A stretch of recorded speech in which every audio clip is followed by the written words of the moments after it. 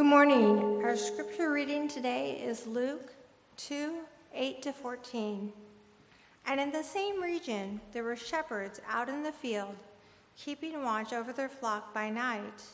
And an angel of the Lord appeared to them, and the glory of the Lord shone around them, and they were filled with great fear.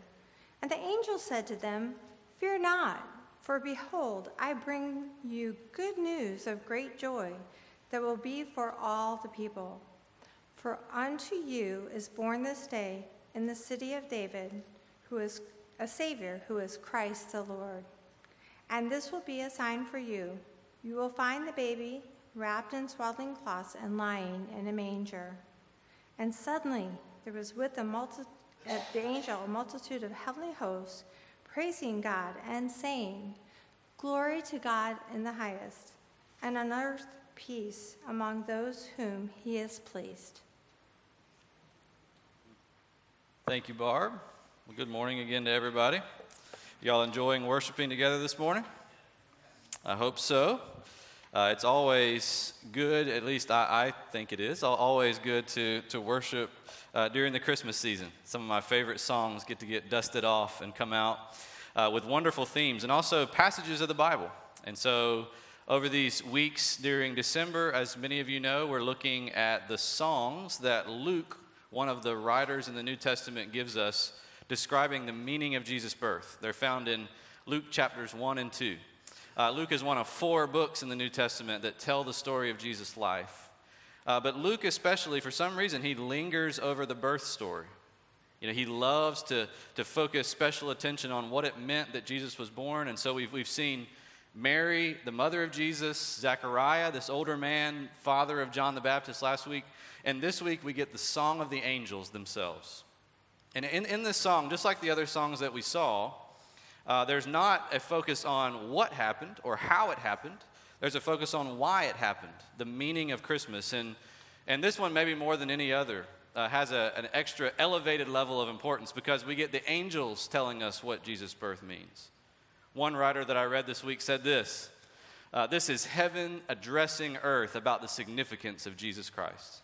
Heaven addressing earth. That's important. We better pay attention and listen up because this is like God's own press release about what he's doing in the world when his very son was born into it. And it's really interesting, isn't it, how it focuses on this issue of peace. Peace is the thing that the angels want us to know about. Jesus came into the world, it says, in verse 14, to bring peace on earth. Now, what is peace? Almost everybody, no matter who you are, whether you regard yourself as a Christian or not, you probably believe peace is a good thing. You probably believe the world needs peace. But here's where we all diverge into many different directions. How do you get peace? How do you get peace? The Bible, when it uses the word peace throughout the scriptures, in the Old Testament it was called shalom. You've probably heard that word. And it meant so much more than just the absence of conflict or fighting, which is the way when I think about peace, I think that way, don't you? It's just the absence of all turmoil. It's tranquility, the absence of anything bad. The Bible means by shalom or by peace, the presence of all that is good. It's not just the absence of bad or the absence of hostility. It's the presence of good. It's having exactly what you need the most. It's the world having what the world needs the most. And that's why we diverge in different directions. That's why we have different ideas about how to attain peace in our personal lives and also how to attain peace on a world level. Because we all have different ideas about what we need the most, don't we? About what is the most important factor in our lives.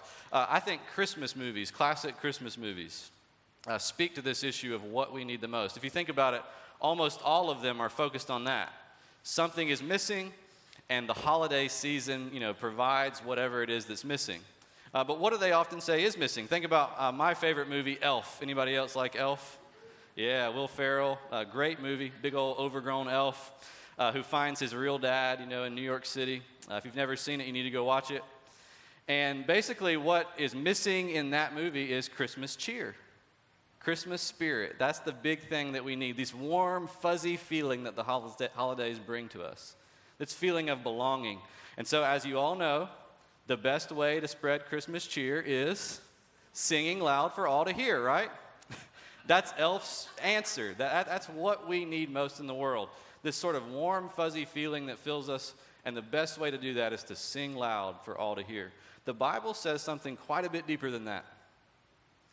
Christmas, the true Christmas spirit, if you will, the true Christmas cheer, goes far deeper because what God is doing through Jesus is something that we could never do for ourselves. It's something you can't sing yourself up into.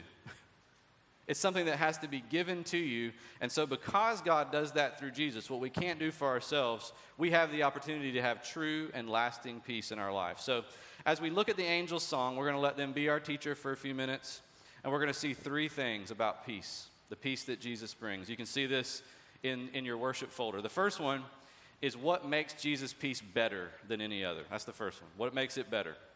The second, what makes Jesus' peace matter? Why does it matter in our lives? And the third one is, what can make Jesus' peace ours? What can make it something that we experience in our own personal lives? So the first one has to do with what makes Jesus' peace better. Well, if you'll notice, there in verse 18 through the whole passage, really, 18 to 13, God is giving an announcement from none other than angels themselves. And those angels, this would have been a shocking scene, by the way. Just pause for a minute and think about it.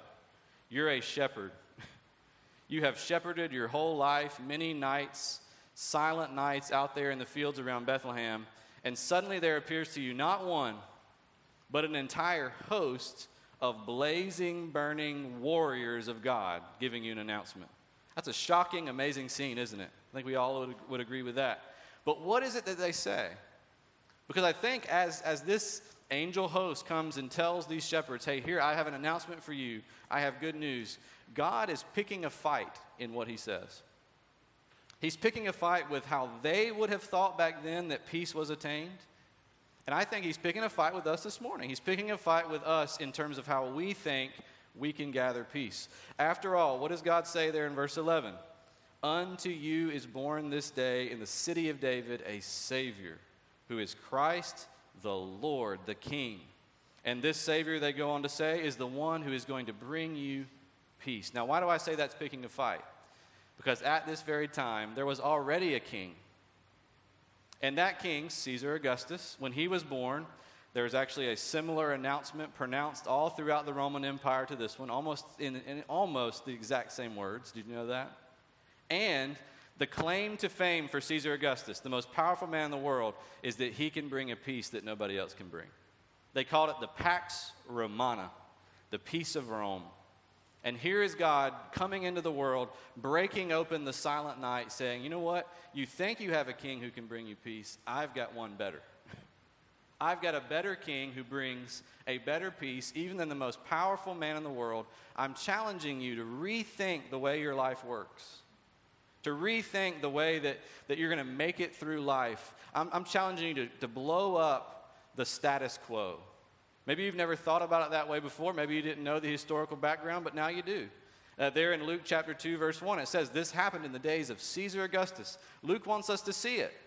This is a slap in the face. It'd be like going into a restaurant after church today, and the entire time when you're sitting down, ordering and eating, all you do is just praise the restaurant down the street.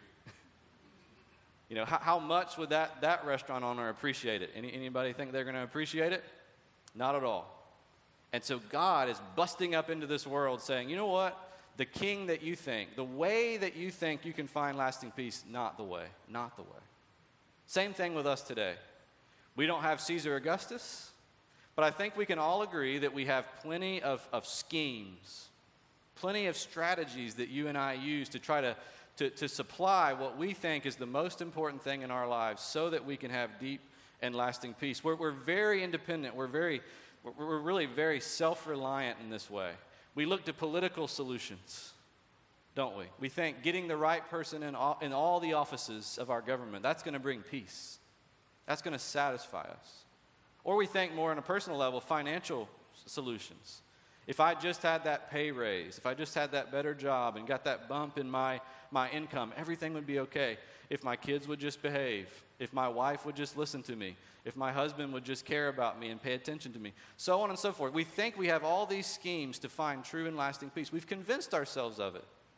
But one thing we have to see is at the Christmas story, God is coming and confronting us about that. He's saying, I am sending my very son, God himself, God the Son, is being born as a human baby into this world. You can't get a more radical move than that. And I'm doing it for the very reason that all of your schemes have failed. They do not work. They're going to continue to fail. But here I'm coming and bringing a whole nother scheme. God alone doing for us what we could never do for ourselves. When it comes to deep and lasting peace, God has a monopoly. He has a corner on the market. Nobody else can possibly compete with him. And so it challenges us. One writer says that every other thing that we try to put in the place of God to give us satisfaction and peace, that thing is a wicked illusion, the writer said. A wicked illusion. It's an illusion. It's not real. You really can't build your life on it. And not only that, but it's wicked. It will end up doing you in. It's like we're building this mansion over the top of a sinkhole. That's the picture that I have in my mind. We're building this mansion over the top of a sinkhole when we put all of our eggs in the basket of created things and personal, self-driven strategies. It looks beautiful as we put it up. That mansion looks really great while it lasts. And it just simply doesn't last. And so the song of the angels says, look, listen, God is bringing something into this world that you could never do yourself because he is doing this critical thing. In the birth of Jesus Christ, God is bringing us back to himself. That's what Christmas is all about. God became a human being. He came down to our level so that we could be raised up to his level. God became what we are so that we could become like what he is, so that we could have fellowship and union with God. That's why, by the way, there in verse 13, when it says there was a multitude of the heavenly host, the word host there is not just a word for a crowd. It's a specific word. It's a word for an army. It was used of the Roman army and all other armies at the time. It's an army of angels, an army of blazing warriors. Why does that matter? Because normally when an army confronts you, what's their message? Get ready for the fight. The bloodbath is about to begin. You better get your weapons because I'm lining up and I'm coming at you. But instead, what is God doing? He's sending his army, and his army is singing peace. His army is singing rest. His army is singing glory to God in the highest. You can come back to God. You can be one, it says there, with whom he is pleased. That's what Christmas is about. God solves our deepest problem by taking away the conflict between him and us and bringing us together so that the heavenly armies no longer have to point the swords and draw the bows against us, but can come with a news of lasting peace. Only the king can stay his armies. Only the king can command them to stop and not go forward into battle. And apparently God has done that in the birth of Jesus. Because there they are, God's very own army, coming to these poor, scared shepherds, saying, peace, peace, peace. That's why Jesus' peace is better. Is because it really serves us. It gets to the deepest need that we have. And so it's able to be a deep and a lasting peace that can never be lost. Well, the second thing that we see is not only is this peace better, but this peace matters. This peace matters. It's a very common thing to think that all this talk of religion, all this talk about God coming down to man, it's nice talk, but it's so far away from us, right? It's so theoretical. It's so deep. It's the kind of stuff that we really don't spend a whole lot of time thinking about because at the end of the day, it doesn't really seem to impact us, Monday through Saturday. You may even be there thinking, preacher, you're talking about some great things. I think they're really heartwarming, but tomorrow I got to get up and I got to go back to the job I hate. How does this help me? I got to go home after this and I'm still married to the same person, right? I still have the same kids who are not heads or whatever it is you might be thinking. How in the world are these deep truths, these high truths about what God is doing in the world, how do they help me daily? Well, I want you to notice a very small detail in verse 14. It says, this is an on-earth peace that Jesus brings. It's a peace that matters because it's an on-earth peace. Now, the angel doesn't just say peace on earth. I mean, the order in the original language is on-earth peace. It's an on-earth kind of peace. It's the kind of peace that matters to the nitty-gritty of everyday life. And it's that way for two big reasons. The first reason is when Jesus came into this world as a human being, the reason why God wanted to become a man and live in his own creation, a fully human life, is because God did not intend to destroy it all and start over. He intended to renew what was already there. He intends to renew what's already created. That's the reason this is an on-earth peace. God is not coming to tear it down. God is entering into it from the inside so that he can make it new, so that he can refresh it, so that he can bring new life where there was barrenness and where there was deadness. God's mission in the world is a little bit like the mission every episode of Fixer Upper. Any Fixer Upper fans in here with Chip and Joanna Gaines? They're great folks, I think. Seems like it. Don't know them, obviously. But what do every episode? They don't stand there and say, you know what, hey, I've got a great idea for this nice house. We're going to destroy it with a wrecking ball, and then we're going to burn what's left and start over and build a new one. That wouldn't be called Fixer-Upper, would it? It would be called Replacer-Upper or something. Fixer-Upper means they take the guts of what's already there, but they bring their imagination to it. They bring their resources and their skills to it. And they pour it all in there. And if you've watched the show and you're amazed like I am, at the end, the place looks so different. It looks like you never could imagine it could look. They take away all the flaws, all the imperfections. They bring it into a whole new look. There's tears. Everybody's crying, sobbing, hugging each other. It's a wonderful thing. And I don't know if you've ever thought about this, but the Bible presents the same kind of picture at the end of time. Because of Jesus entering into the world, what we're going to see is not everything burn up, and then God's people somehow taken as spirits away to another world to live with God and no more this world. Instead, if you don't believe me, look at Revelation 21, one of the last chapters of the Bible. It says that a new creation comes out of heaven from God. That Jesus comes down here once again, and he makes this world new. All the circumstances changed. It says there's no more death at that point. There's no more crying. There's no more pain. All the things that cause us to groan and moan and cause us to yearn for peace in this world, all of those things taken away. And suddenly it says the world's going to be a place where human beings can dwell face to face with God without any problem. That's an on-earth kind of peace. But of course, in this story, it brings up the question, and many of you may be thinking, but if that's what Jesus came into the world to bring, why, ever since Jesus was born, do we still have a world of evil and brokenness? Did it not work?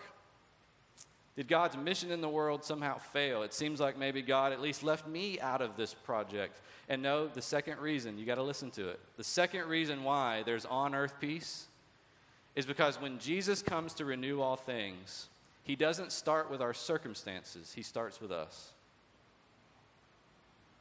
When Jesus comes to renew all things, the first thing he does is not change creation and change the circumstantial things, the setting of our lives.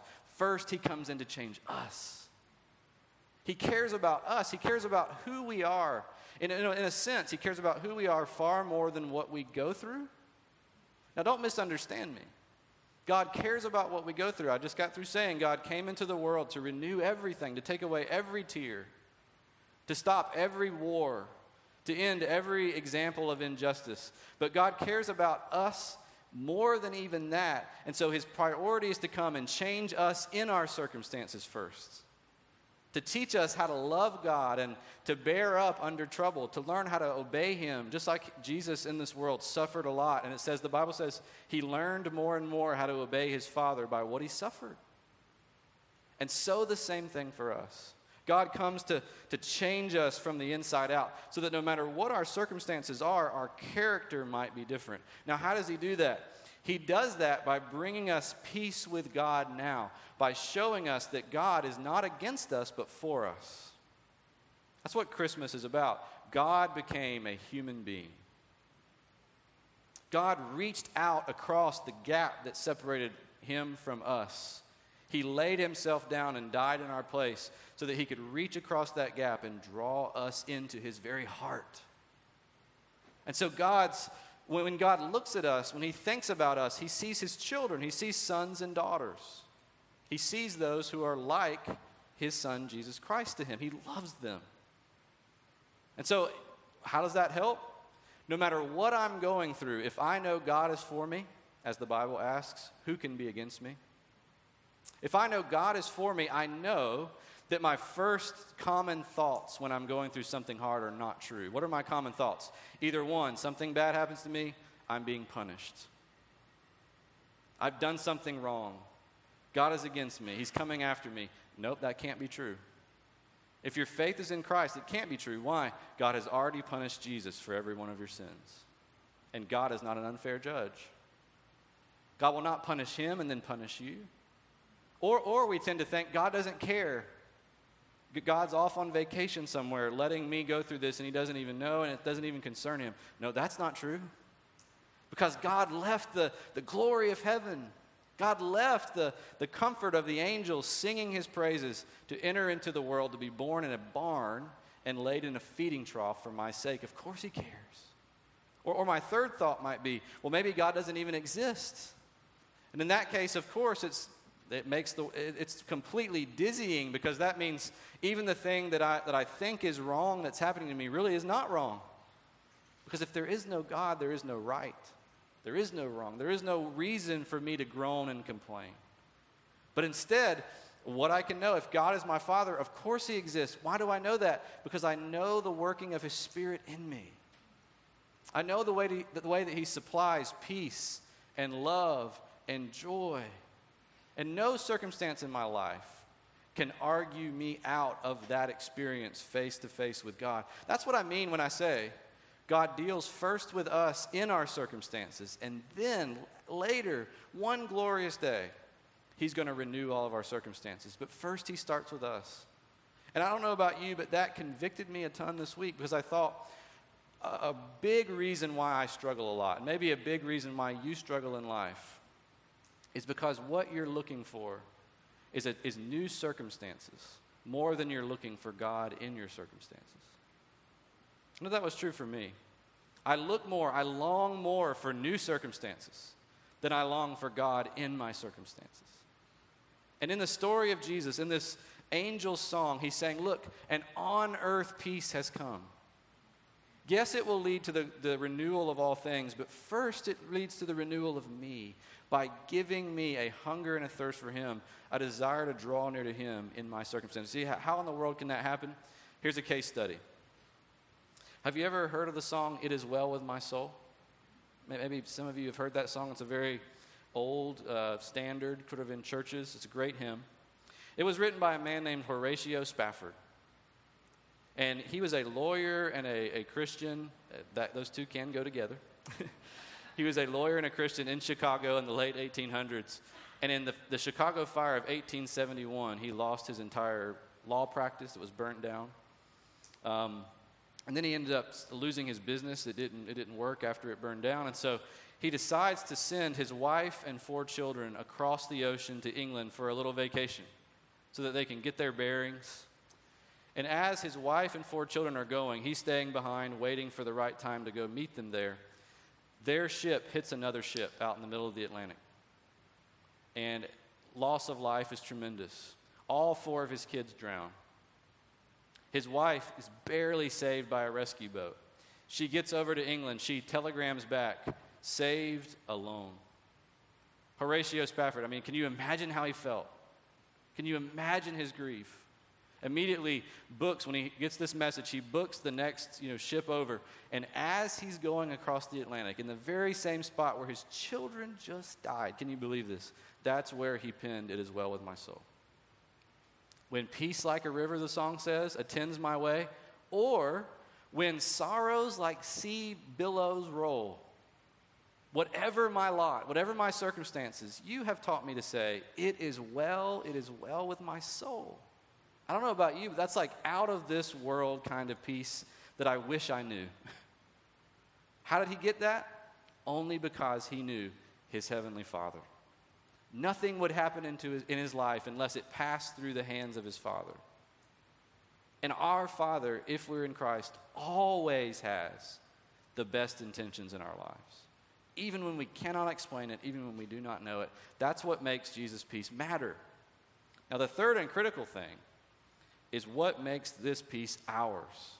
How can we get it in our lives? I want you to see the third part of the angels' song. They say, glory to God in the highest. Only God can do this. On earth, peace.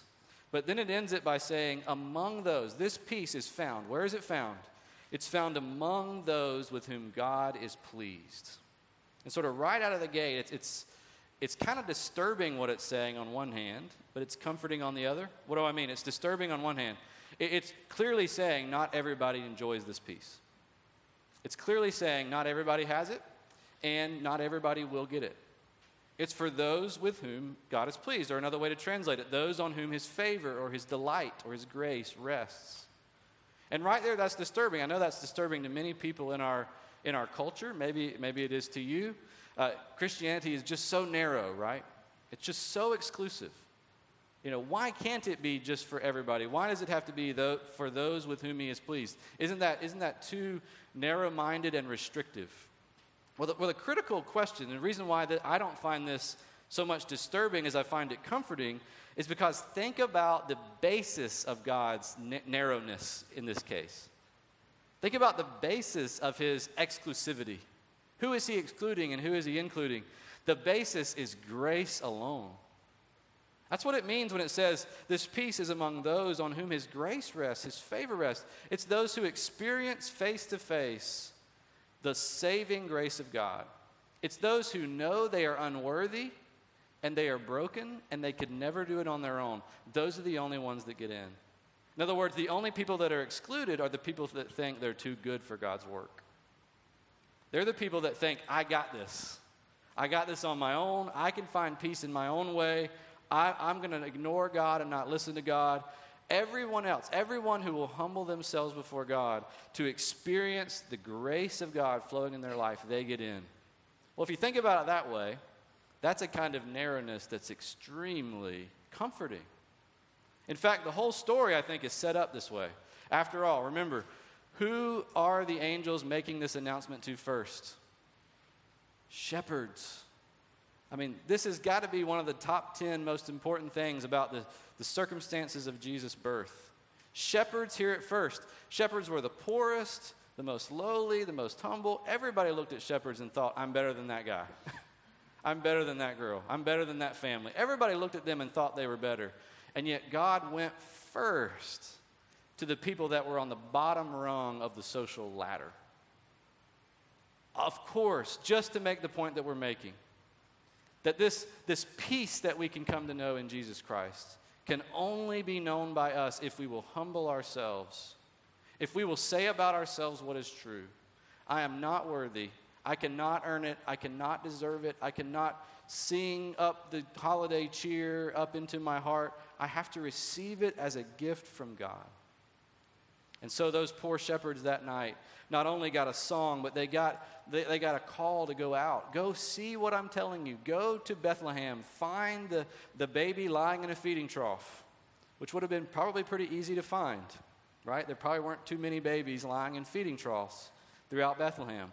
Go find that baby, because when you look into that baby's eyes, the angel is saying, what you see is God's gift to man, wrapped in swaddling clothes, that anybody who humbles themselves, anybody who becomes like a little child, Jesus says, who recognizes their need and their neediness for God, they will receive the amazing life-altering power of that gift. The gift of Jesus Christ, the Lamb who was sent into the world to take away the world's sins. And so, again, it's interesting that these were shepherds. I was really excited about reading this week, that these shepherds were around Bethlehem, which is right next to Jerusalem, just a few miles away. 2 years ago, I was over in Israel. I stood on one of the sites where they say Jesus might have been born in Bethlehem. And you're on a hill, and you can actually look across a few hills across and see Jerusalem, because it's on another bigger hill. Back then, you could have seen the temple. And so these scholars say that all the shepherds that were raising flocks in this area were raising them as the sacrificial lambs that would be used in the temple. In the Old Testament, they had these sacrifices that God gave. You lay a lamb down, and your sins go on that lamb, and that lamb is sacrificed in your place so that you can come into God's presence. And these shepherds were likely those that raised those lambs year after year, lamb after lamb after lamb after lamb. And here's the amazing thing. The raisers of the lambs get to be the first one to see the lamb to end all sacrifice. They get to be the first ones to see that last great sacrifice that God is going to provide, because that baby was destined to die. That baby was destined to lay himself down when he grew older. And on the cross, he was put to death like a lamb that the Bible says before its butcher. Like a lamb before the shearers, Jesus was silent, and he took on our sins, and being put to death, he brings us back to God. That's how peace is made, because it's a gift. You can't earn a sacrifice. It's the nature of a sacrifice. That someone is laying down something in your place that you never earned and that you never deserved. So what do you and I need to do? If we're going to be those with whom God is pleased, we need to look at the cross. Again and again and again. When I see the lamb on the cross stretched out for me, what do I see? It's far worse with me than I ever thought. Oh, there's no way that I could have made my way to God, because here it is. God became a human being to die in my place. However could I have done it on my own? But also when I see the lamb up there stretched out for me, I see, oh, how could I ever be loved more than that? How could anyone ever offer me a satisfaction or a peace or a joy that goes beyond what this man can offer me, this God can offer me? Because there he is, losing all of his peace so that we could taste it. Willingly giving away all of his peace. Putting himself in the way of God's punishment and judgment. The armies of heaven were drawing their swords against Jesus so that they could come to us this morning. So they could come to our city and our town, and they could say, peace on earth among those with whom God is pleased. Humble yourself. Stop boasting in yourself. Start boasting in Jesus and come to him. That's how you find peace. That's how you and I can know far more than warm fuzzies and holiday cheer at Christmas. We can know the love of our Heavenly Father that can never be broken or shaken. In the song, "It Is Well With My Soul," why is he able to say, no matter what happens, it is well? Most of the song, if you read kind of deep into the verses, most of the song is about Jesus. He says, my sin, oh, the bliss of this wonderful thought. My sin, not part of it, but the whole, is nailed to the cross. I bear it no more. Praise the Lord, oh my soul. That's how you know it. You receive as a gift from God a sacrifice that you could never have made in your place. And you live out the joy of a heavenly Father. True peace, we're saying, can only come from the Prince of Peace, Jesus. So let's pray and ask him to bring it to us this morning. Father, we thank you so much that you're a gracious and good God. As we'll sing in a few minutes, you're a good, good Father. And the only reason, Lord, we can know that is because Jesus laid down his life in our place. And so, Lord, I pray that as we now come to communion and experience the Lord's Supper that you have appointed for us, Lord, I pray that we would have in our hearts this sense, overwhelming sense, that our Father loves us unlike any other, and that every circumstance of our lives, everything that happens, passes through his hands. And that, Lord, you have nothing but the best of us in mind. You have nothing but our good and our eternal salvation in mind. So, Father, I love you and praise you and ask that you would help us as we come to your table. In Jesus' name, amen.